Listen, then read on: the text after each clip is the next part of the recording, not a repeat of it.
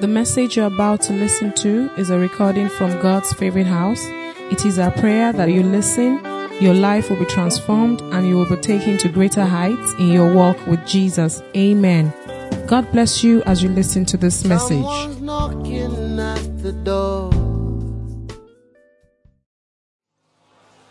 Okay, so today we are in the final part of our series on bold steps. We are in part 4 of bold steps. Bold steps, part 4.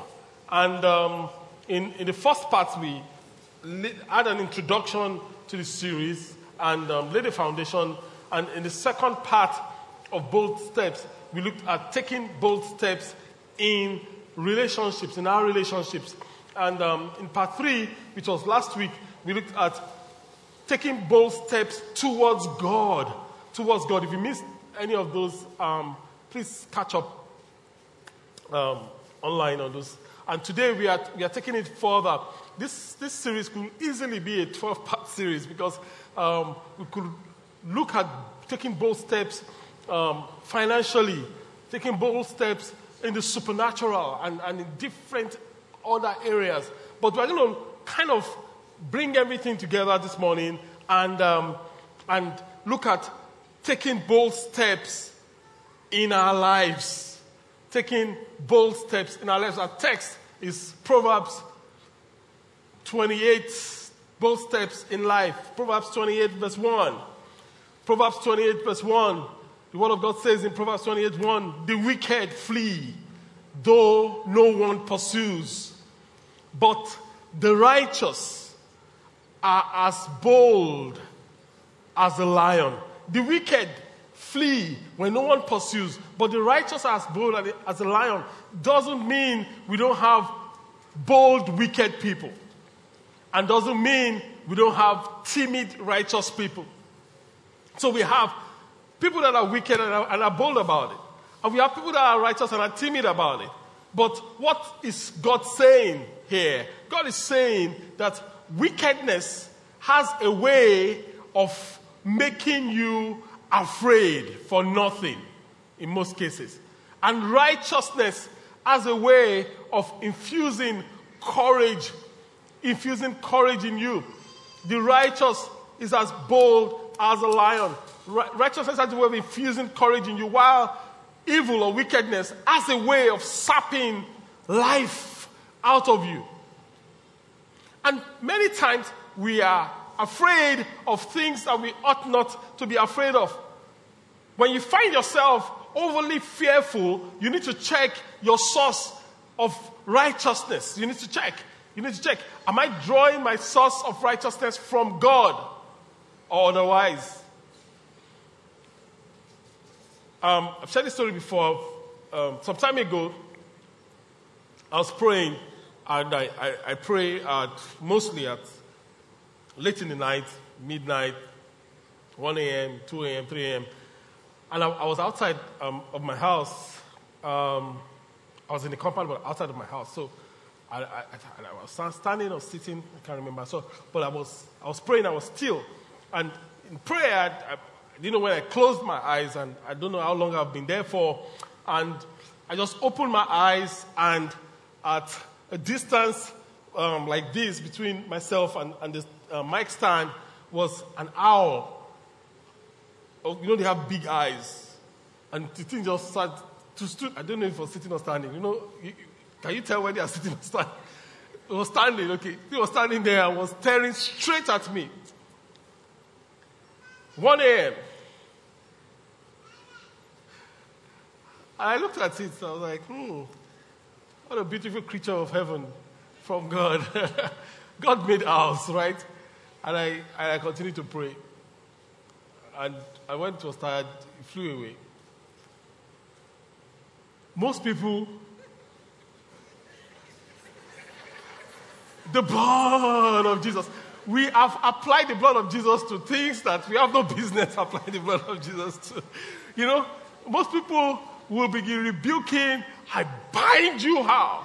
In the name of, all sorts of engagements will happen. You raise your voice at the top of your, and you call your house fellowship leaders. You won't let your house fellowship leaders sleep. they've come from the village. But the righteous is as bold as a lion. So why would you do that? Why do people do that? Because they're afraid. Because it's just fair. The owl is just a bird. If you're praying and you open your eyes and you see a mosquito, would you be afraid? Why wouldn't you? Or you see a fly, why wouldn't you be afraid? Because they fly. But the owl can be from the village. And it can be strong, right, spiritually. I'm not discounting that. But what I'm saying is, greater is he that is in you than he that is in the world. Even if the owl is sent from the village. If it comes close to you, and your eyes are closed and you're praying, what will happen to the owl? It will die. It will die. There's no confusion about that. And we're afraid of things. People are afraid of their spouses. They're afraid to sleep.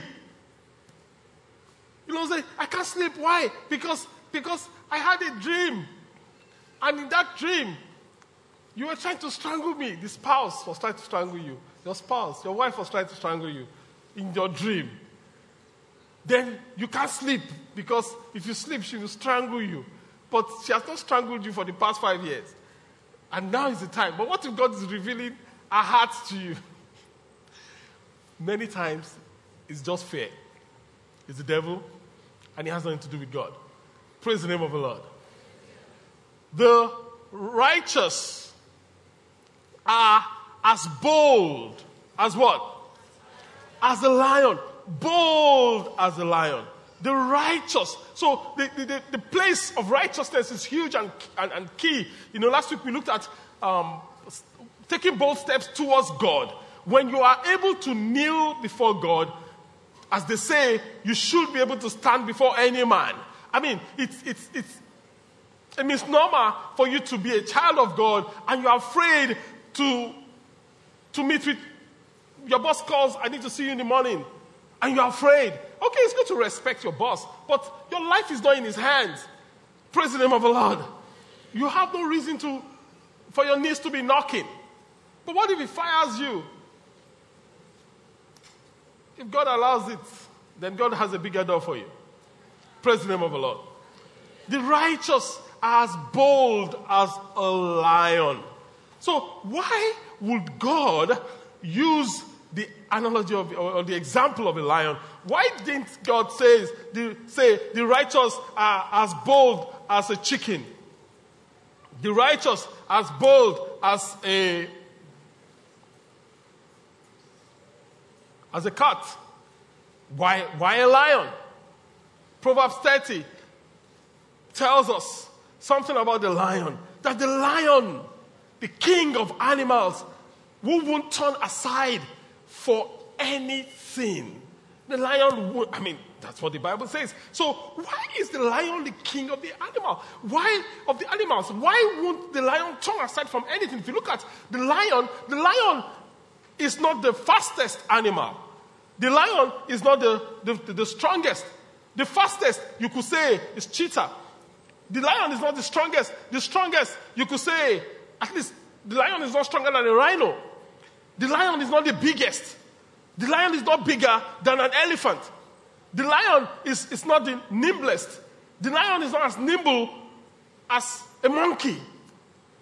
The lion is not the most intelligent animal.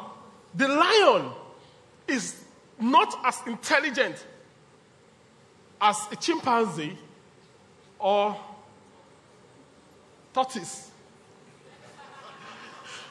If you, how many of you were told stories of tortoise when you were growing up?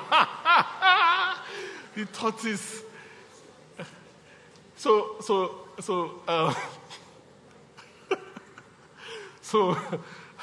sometimes my wife will say to me, when I just arguing out, and she says to me, okay, tell me a story, So I've told her many tortoise stories, So one day she said, tell me a story. I said, what's the problem? I said, I don't want to hear tortoise story. I said, but that is all I know. Tortoise story. So I changed from tortoise to something else, which was tortoise in my mind. The lion doesn't turn aside from any other. So the lion is not the strongest, it's not the fastest, it's not the biggest, it's not the most intelligent, it's not the nimblest, but yet the lion is the king. The lion is the king. Many of us, we write ourselves off because we are not the smartest, because we are not the strongest, because we are not the most beautiful, because we are not the most intelligent, because we are not the most nimble. We think we cannot be the king in the destiny that God has created for us because we are not the strongest. And the lion is showing us that you don't have to be the strongest, you don't have to be the fastest, you don't have to be the most intelligent, you don't have to be the nimblest, you don't have to be the most beautiful. You just have to have an attitude that flows from who you are. The lion, all the studies shows that there was nothing apart from the fact that the lion has this attitude of leadership, of authority, of influence, that when he walks into a space, it takes authority over the space. And that is how God wants you to be as a Christian. So the lion's attitude flows from what the lion perceives himself to be, not from the strength he has, or from the intelligence it has, or from the speed it has. The lion won't turn away because the lion feels, who should I turn away from? The lion doesn't see any other animal. The lion sees the elephant. The lion sees a meal. The lion sees a cheetah. The lion sees lunch. The lion sees a monkey. He sees snack.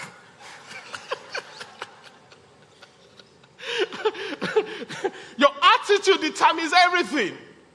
Your attitude determines everything. How you step into, and I'm not talking about arrogance. There's a difference between arrogance and attitude that flows from your self-worth. A lot of people are actually arrogant because they don't know who they are. So if you think you are small, you need to be aggressive so that you can harass people so that they can respect you. But if you know who you are, you can be calm. If you are insecure, then you need to monitor this, monitor that, put this person down, pull that person down. That's not confidence that comes from self-worth. That's arrogance that comes from a complex. So if you feel that you are not beautiful, then you have to wear makeup until you look like a masquerade. I've nothing against makeup. Praise God. God bless the beautiful men that are putting on makeup. Do I get an amen? Okay. But I'm saying, we have also seen some masquerade looking.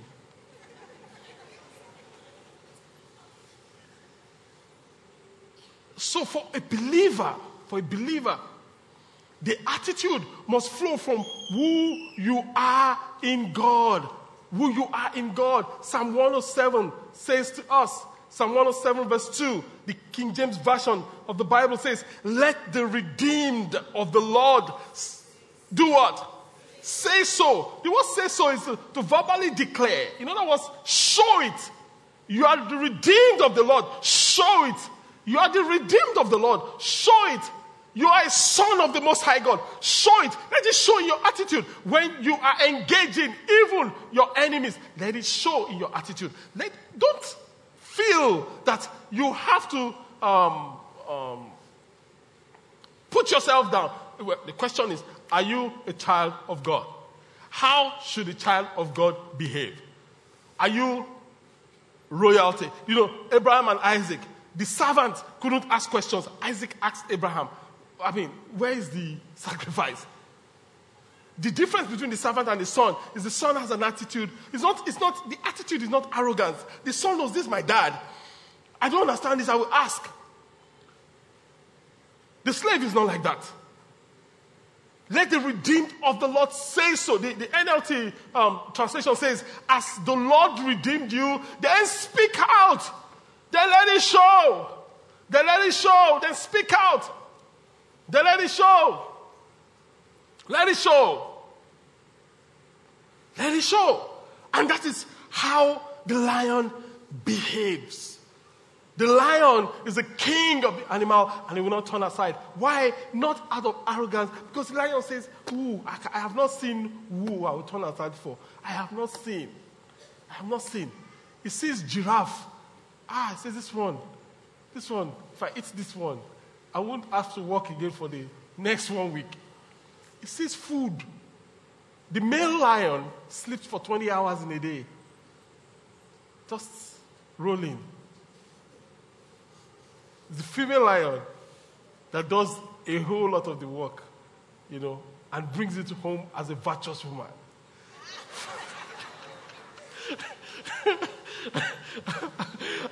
Wow. The male lion just, So today I'm going to share 3 things that are crucial in taking bold steps in life. These 3 things are totally indispensable. Of course, I reckon them to be indispensable in taking bold steps in life. And the first is this. In taking bold steps in life,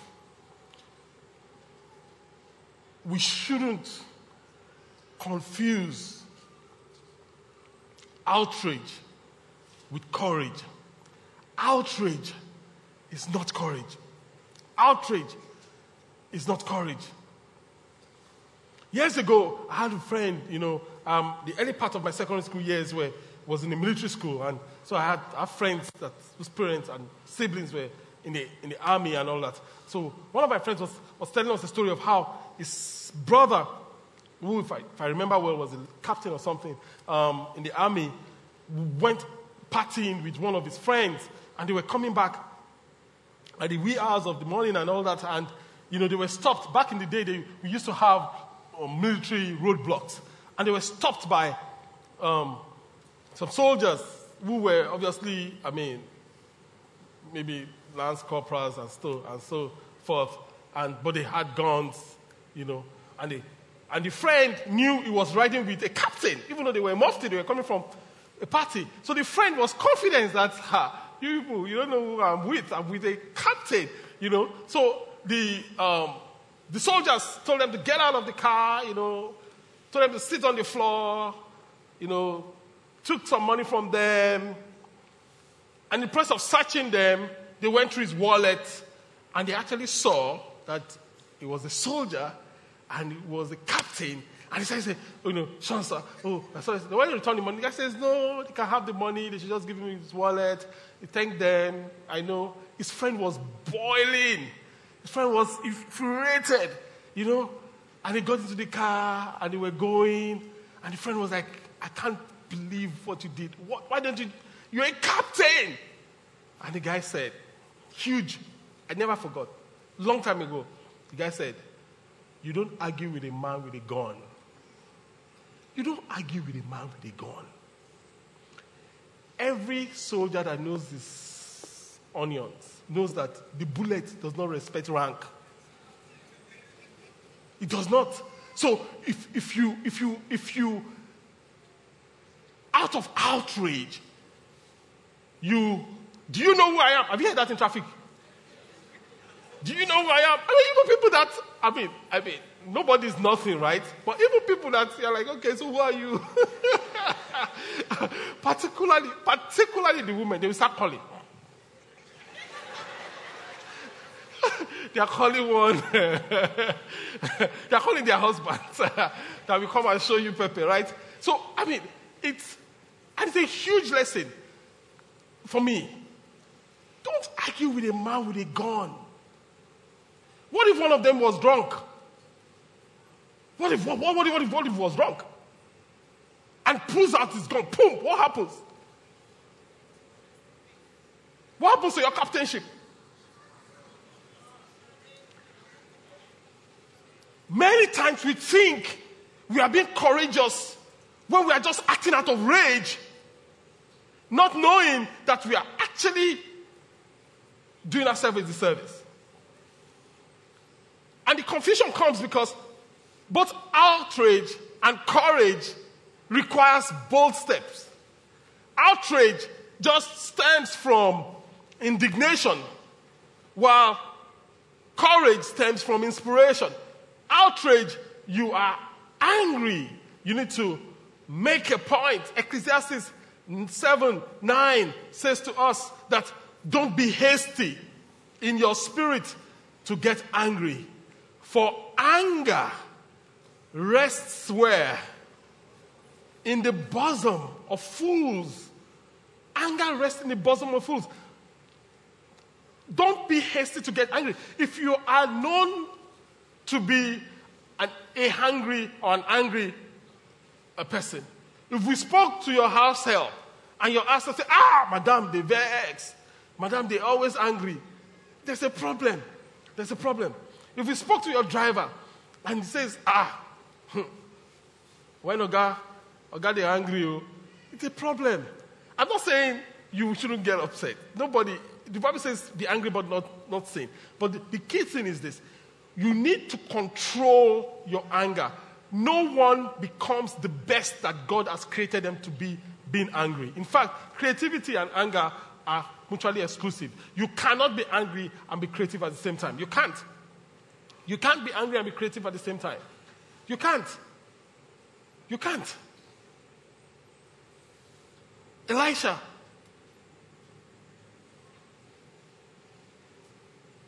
Was it Elisha or Elijah that needed the minstrel? Elisha. Someone should help me.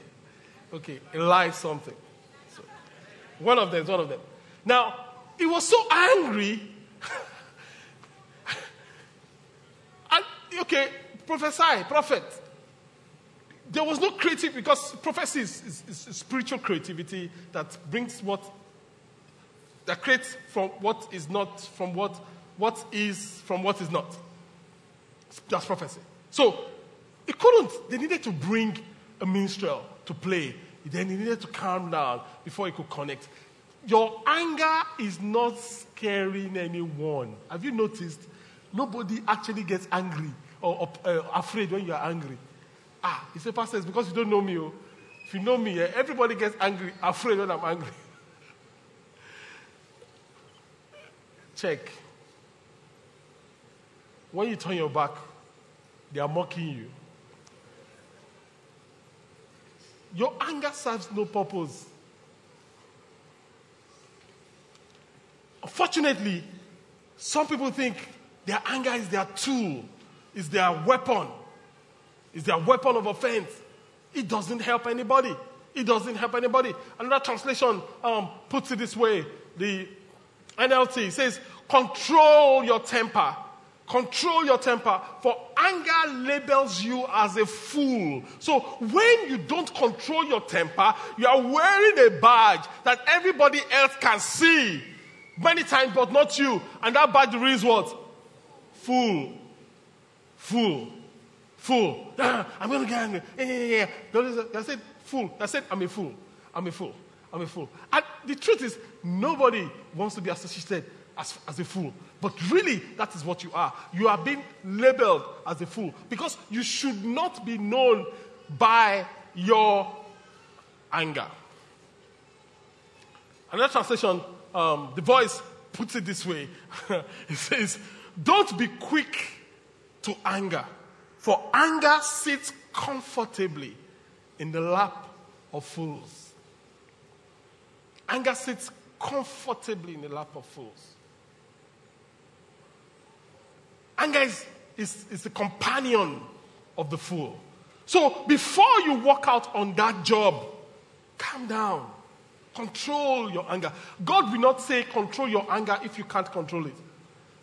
But Pastor, this is hereditary. We have it running in my family. Once we are angry, it is in our blood. We break things. If we don't break things, the anger does not calm down. We have to break things first. Then the anger will come down. That means there's been a line of foolishness running through your family. It will come to an end on you. In the name of Jesus. It says comfortably in the lap of fools. So before you walk out on that relationship, calm down. Before you walk out on your marriage, calm down. Calm down. Before you walk out on Nigeria, calm down. Some people are so angry. I'm checking out. I'm leaving Nigeria. Be going. Be going. Those of us who take the remaining wealth, after all, it can go round. It will be able to go round well. Who are you shakaraing? I know some people, if God leads you to go, I'm not saying you shouldn't go. Don't get me wrong. Praise the Lord. As long as it's God. But listen. Before you let anger wreck your life, control it. Control it. It must not sit comfortably on your lap. Push it away. If something is sitting on your lap, it must have your permission. It must have your permission. So for anger to be sitting comfortably, it says, comfortably on your lap, you have to have given it permission or be enjoying the company. So before you take that fight to your boss, calm down.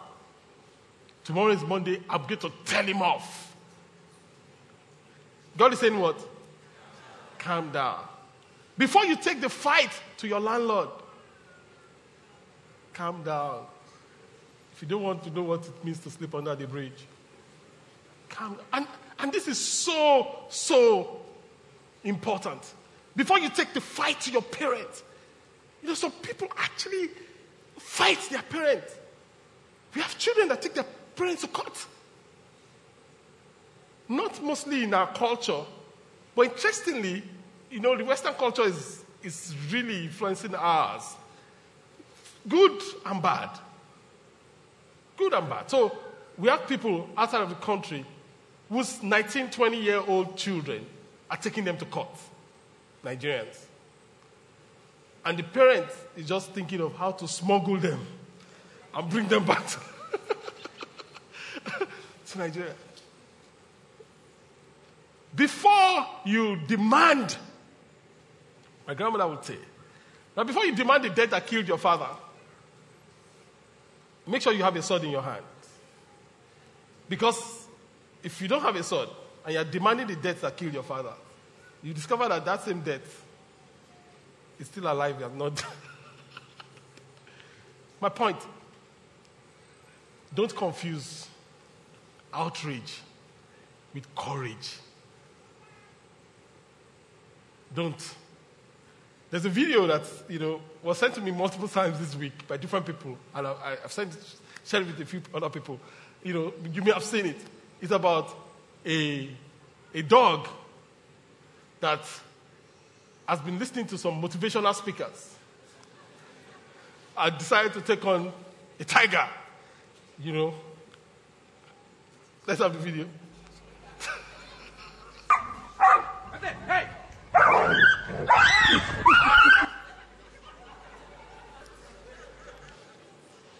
There is a difference between audacity and conquerability.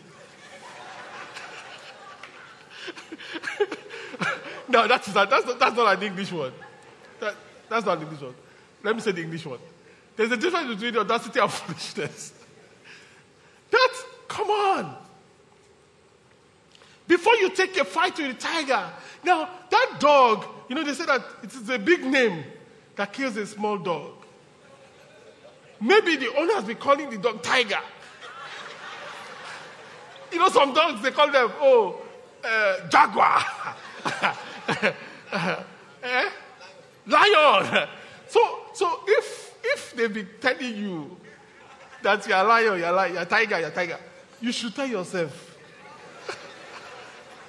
the truth. Unfortunately,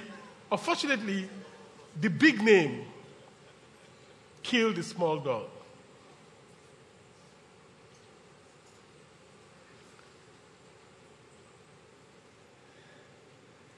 The dog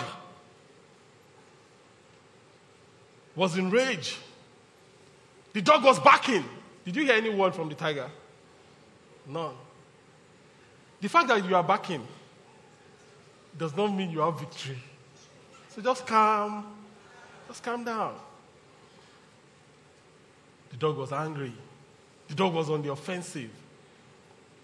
The tiger stepped back and said, what's going on here? The dog wouldn't relent. And the tiger took care of the dog. For us, you should understand your limitations. You should understand your limitations. You should seek to be greater, but you should understand your limitations. Don't go and pull the tail of a tiger if you are just a dog. Say, but is it that timidity? No. That is common sense. It's simple common sense. And I'm going to flip this in many ways. Just stay with me. So that's one way. Another way is this.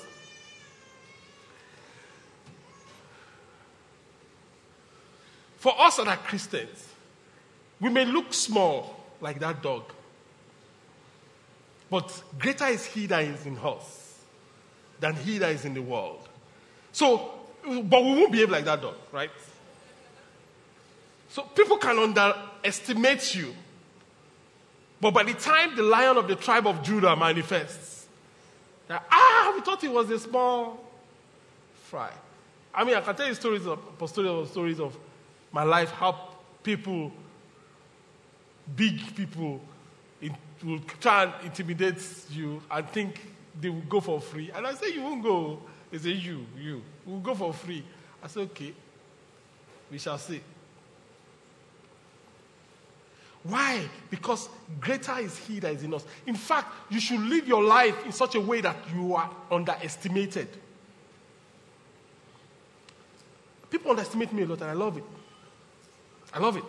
I love being in a place. If you don't have your self-worth in place, when people underestimate you, you feel insulted. You feel you need to make a point. No, you don't. If you have your self-worth in place, if people underestimate you, what happens? You smile. You smile. They say that the needle will be small. Have you heard that before? But it's difficult to swallow. The ones that insist on swallowing the needles will not live to tell the story. Let that be. So that people can say, like the word of God says in Deuteronomy 32, 30, I know it's not in my notes, Deuteronomy 32, 30, it says that how can one put 1,000 to flight and two put 10,000 to flight if their rock did not help them? If their rock, and it says, in the next verse, it says, our rock is not like their rock. The enemy has a rock, small letter C, rock. But the rock of the enemies is not like our rock. And even they recognize it. Our rock is the rock of ages. So when you are recording victories that you know, you're like, people are like, oh, yeah, it's just a small boy. Yeah, it's okay. You see, when people say you're a small boy and you feel you need to answer, something is wrong with you. When people say you're a small boy, smile. When people say you're a small girl, do what? Just smile. Time will tell. They say that when the wind blows, praise the name of the Lord. So the key thing is that you are not to confuse outrage with courage. Number 2,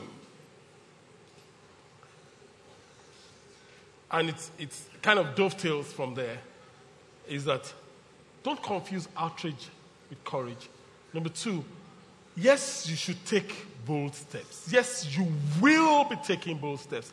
A lot of you have been and you will continue to take bold steps. But do not rush.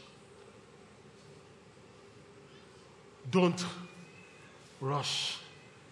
Don't rush. Don't rush. Don't rush. Don't be hasty.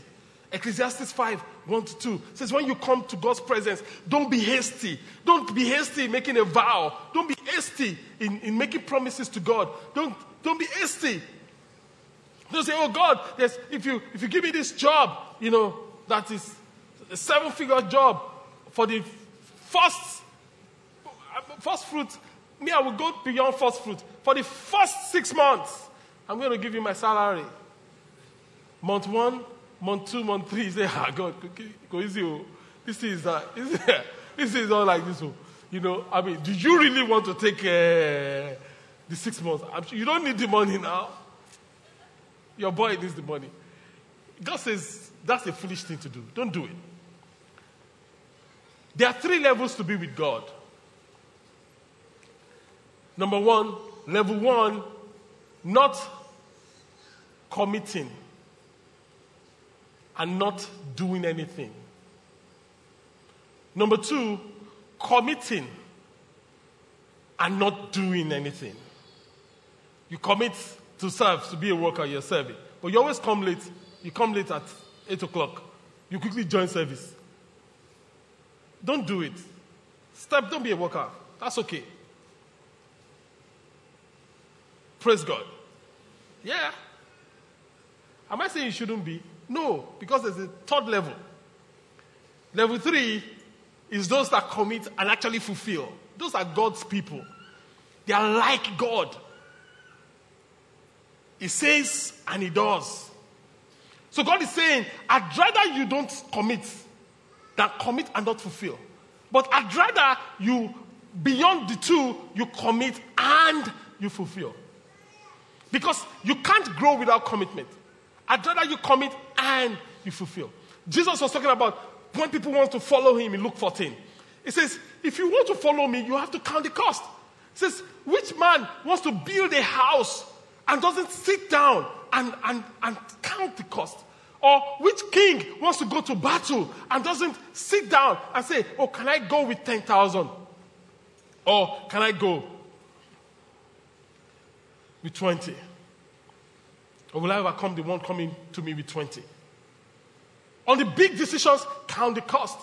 Yes, God wants you to make the big decisions, but he wants you to count the cost. He doesn't want you to make the big decisions, then count the cost after. He wants to count the cost so that when you're making the big decisions, your eyes are clear. You want to get married, praise God, but count the cost. Count the cost. Count the cost. Count the cost. There's someone I know that asked his wife, years after getting married, that, would you still have married me with all you know now? It's a good question to ask your wife. So women are shaking their head. Like, I would do it. Now, it's a good question to ask. And I've asked my wife that. Okay, it's not someone I know. It's because it's someone I know. It's me. I was going to camouflage it. So I asked my wife, after about how many years, about a decade or something, would you have married me? Would you marry me again? Would you marry me again? Fine. She says, absolutely. And I'm not saying it because she said absolutely. Here's the point. Because she said absolutely, I'll marry you again. 10 times over, I'll marry you again. Praise God. But she said, I would have married you when I married you. We suffered too much. I would have been more patient. You were confusing me. And I thought about that. I'm like, well, yes, we went through a lot, but it was part of our story. But again, is it necessary, to take a woman through all that, So, I don't know. But she will marry me again. That's the important thing. Praise God. Challenge you, ask your wife, would you marry me again? This week will be filled with counseling appointments. If you actually have the boldness to ask that question, go ahead and ask it. You'll be shocked at what you will hear. Don't ask her, please. Praise the Lord. The big decisions. If you make the big decisions, calm down. Don't rush it. The Luke 14 that you read says, if you want to go to war, you ask your counselors. You take counsel. Can I do this? In life, in Luke 19,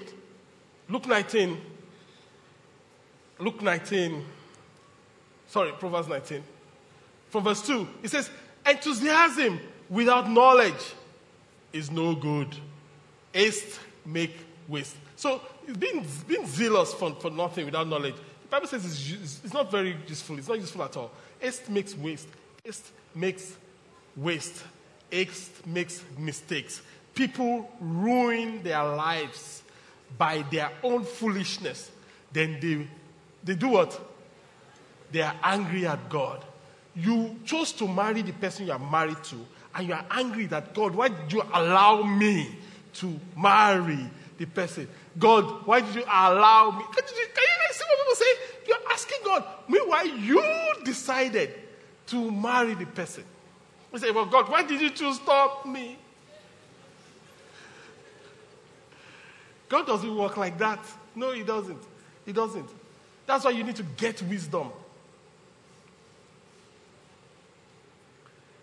Haste makes mistakes. You will not make mistakes. In the mighty name of Jesus. Take your time. Don't waste your time. But take your time. Take your time. In fact, while procrastination is not good for productivity, that's an established fact. I stumbled upon a research work that actually proves, and I actually saw my life in that research work, that procrastination is actually good for creativity. I was surprised. And so procrastination destroys productivity. However, procrastination fuels creativity. And I'm like, this is so true. And the guy drew a graph. And in the graph, I actually saw my creative pattern in that graph. And which is, if I'm to deliver something at 12 o'clock, and I'm to start at 6 o'clock. At 6 o'clock, I may have a big picture of where I'm going with this. I may even have some sketchy outline of where I'm going with this. But I'm not able to get anything out. I'm chewing, I'm ruminating, and I'm turning it around. 7, 8, 9, 10. I begin to feel like birth pains, sometimes literally. I begin to feel pressure. I don't know what birth pains is, but like pressure, right? By the time it's 11 o'clock, everything boom, boom, boom, boom, boom, boom, boom, boom, boom, boom. 11:30, I'm done. 12 o'clock, I deliver it. So I used to think I had a problem. I was like, why am I always like this? Why do I have to come on, Femi? Can't you just do it at 6? So guess what? Sometimes I'll force myself. I'll do it by 6:30, I'm done. Boom. Guess what? At 10 o'clock, I begin to get new directions. Boom, boom, boom, boom, boom, boom. At 11, I scatter everything I did at 6. By 11:30, boom, I'm done. A lot of my work is creative work. I write software, creative work. Preparing for sermon, same thing. So when I saw it, actually liberated me that, I am not the only one. The guy says, creative people are like that. Now, question, how many creative people are here that you think you can relate to this? Let me see your hands up. Okay, good. So you see, you are not crazy. That is how we are. Praise God. So procrastination is actually a tool of creativity. I never knew that. That procrastination is actually, creative people, they are best at procrastinating. But the disciplined ones, we always deliver. Always deliver. Oh, if you've done any print job, you can, your printer. Why are printers always late? Why are graphic people, designers, why are they always missing deadlines? It's the same problem. So you have to manage them in different ways. Don't rush. Don't rush. If you're an entrepreneur, the term first mover's advantage, I'm sure you know, you've heard that over and over again. Now, in another research, it shows that first mover's advantage is a myth. It's a myth. That, in fact, companies that are improvers, that are not the originator of the ideas, actually do better than the pioneers. Far better. From a statistics standpoint, companies that are pioneers have a failure rate of 47%. That is, every company that is a pioneer in any field or any endeavor, it has 47% chance of failing. And they always fail. 47 out of 100 of them fail. But guess what? Improvers, the rate of failure is 8%. So you have 92% chance of succeeding. Why? Because you are improving on what somebody else has failed in. So why do we think we have to do something that is nobody else has seen? You need to answer your question. What do you want? Do you want to be wealthy or do you want to fail? I'm not saying you shouldn't be innovative. I'm saying, point blank, it's okay to be second. It's okay to be second. Check. Technology companies, Microsoft, they didn't innovate many of the things that made them so wealthy. They didn't. From the PC-DOS operating system, they were not the first. They copied code. Spreadsheet. They were not the first. Excel. We all know Excel. But not many people know Lotus 123. Lotus 123. How many people know Lotus 123? Okay. Good. They were not the first. Word processing. How many people know Word Perfect? Okay, few hands. Word Perfect. Those guys practically broke the ground of word processing. But today nobody knows them. Why? Microsoft came and improved on it. Graphical user interface.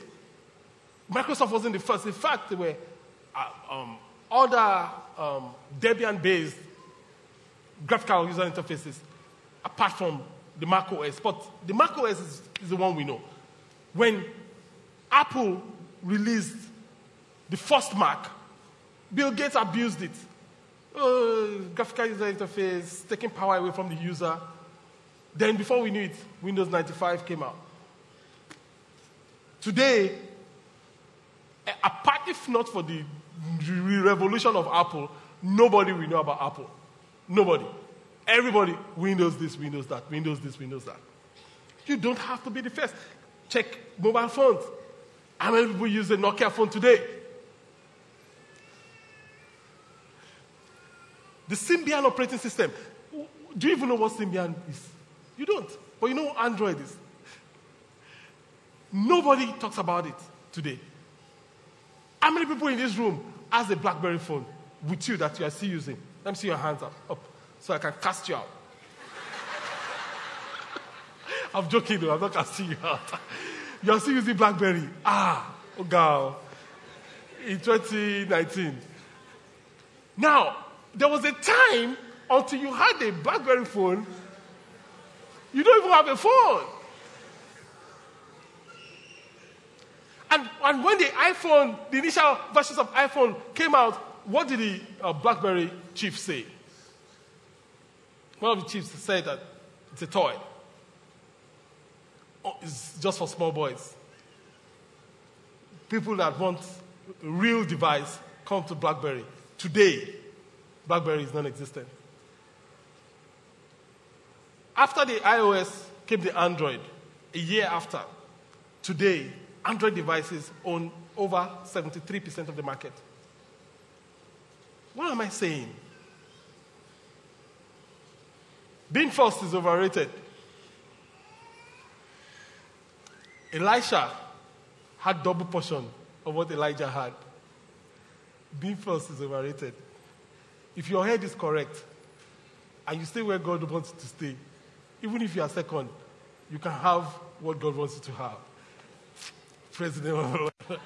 That's what I ask God for the Lord. I need to tie it up together now. How many things did I say we'll do? Not two. Are you sure? Okay. So, don't rush doesn't mean don't move.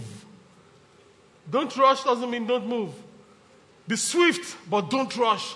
Be swift in your thinking, but be controlled in your actions. Be swift in your thinking. Don't say, oh, Pastor said don't rush, so I'm not going to rush. Thereby, I'm not going to do anything. No. Don't rush doesn't mean don't move. So, number one, we need to know that outrage is not courage. Number two, don't rush. And number three, audacity. This is a whole chapter in the book Winning, which you have. If you don't have, which you should have. You should get your copy of that book, the whole chapter in it. But audacity. You have to be audacious. You have to be audacious to take what God has for you. In fact, it's audacity in many areas. Giving, for instance. It's audacity. It's courage to give a seed today for a harvest of tomorrow that you are not sure of. That is audacious. Hugely audacious. Abraham, God said, give this boy. Boom. David, same thing. It says to Araunah, I won't give God what will not cost me. I need to give. I need to pay the full price. So it takes audacity. It takes audacity to accept your assignment. It takes audacity for you to have your plan of maybe doing a PhD. And God says, no, I want you to go and pastor a church. It takes audacity to jettison that plan and start a church that nobody knows and you're just obeying God. It takes audacity for you to embrace your assignment. It takes audacity. Ruth, it took audacity. Ruth could have gone back. In fact, she got the option to go back. Ruth said to Naomi, where you go, I will go. Your God will be my God. Your people will be my people. She didn't stop there. So in other words, she didn't say, Naomi, if you don't treat me well, then I can come back home to Moab. No. It says, where you live, I will live. Where you die. Whenever I read those kind of things, I'm like, this is crazy. God must honor it. Praise the name of the Lord. God must honor it. It takes audacity to embrace your assignment. It takes audacity. For some of us, we have our own plans, but God is nudging you in a direction. It takes audacity to embrace your assignment. It takes audacity to disregard negative words concerning your destiny. It takes audacity to disregard negative words concerning your destiny. Audacity. 1 Samuel 17, David, Goliath, the brother said to him, what have you come for? You're a stubborn little boy.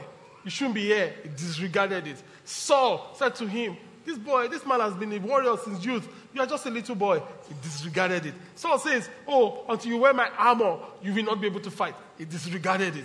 He went and faced Goliath. Goliath cursed him with his gods. He disregarded it. And Goliath walked towards David with his shield.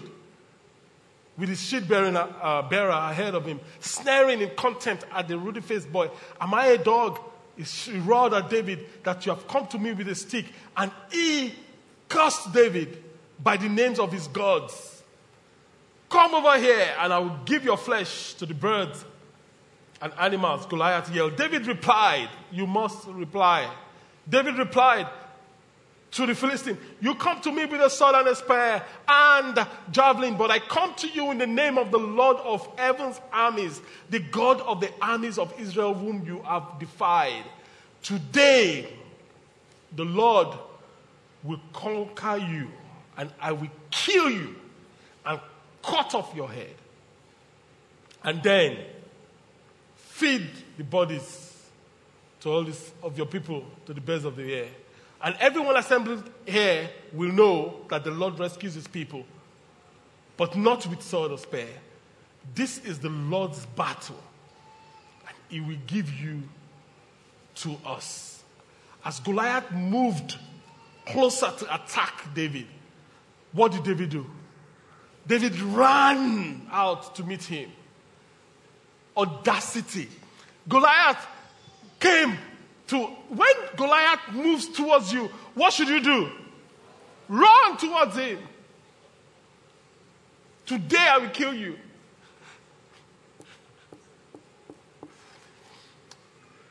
Don't turn your back on Goliath again. If you have been turning your back, today God will empower you. David knew where his source was. Zechariah 4:6 says, it's not by power, not by might, but by my spirit, says the Lord. By my spirit. Deuteronomy 2:30 that we mentioned earlier on said, how is it that one put 1,000 to flight and 2, 10,000, if not that their rock sold them?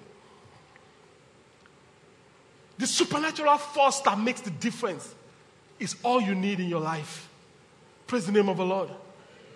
And David knew that with his audacity, if God did not back him up, it would be like that dog that had audacity to face the tiger. Question, did that dog have audacity or not? The dog was audacious. The dog was audacious. But what's the difference between the dog and David? David has the backup of the Lord of heaven's armies.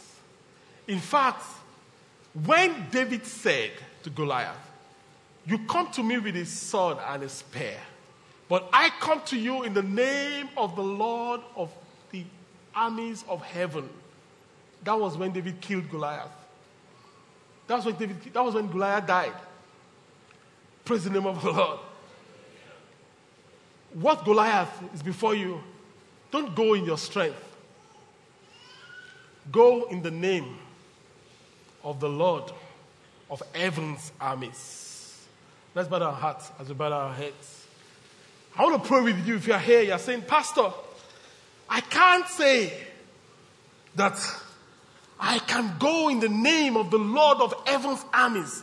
I cannot say that I'm a child of God. I cannot say that Jesus is the Lord of my life. Can you pray with me? Yes, I want to pray with you.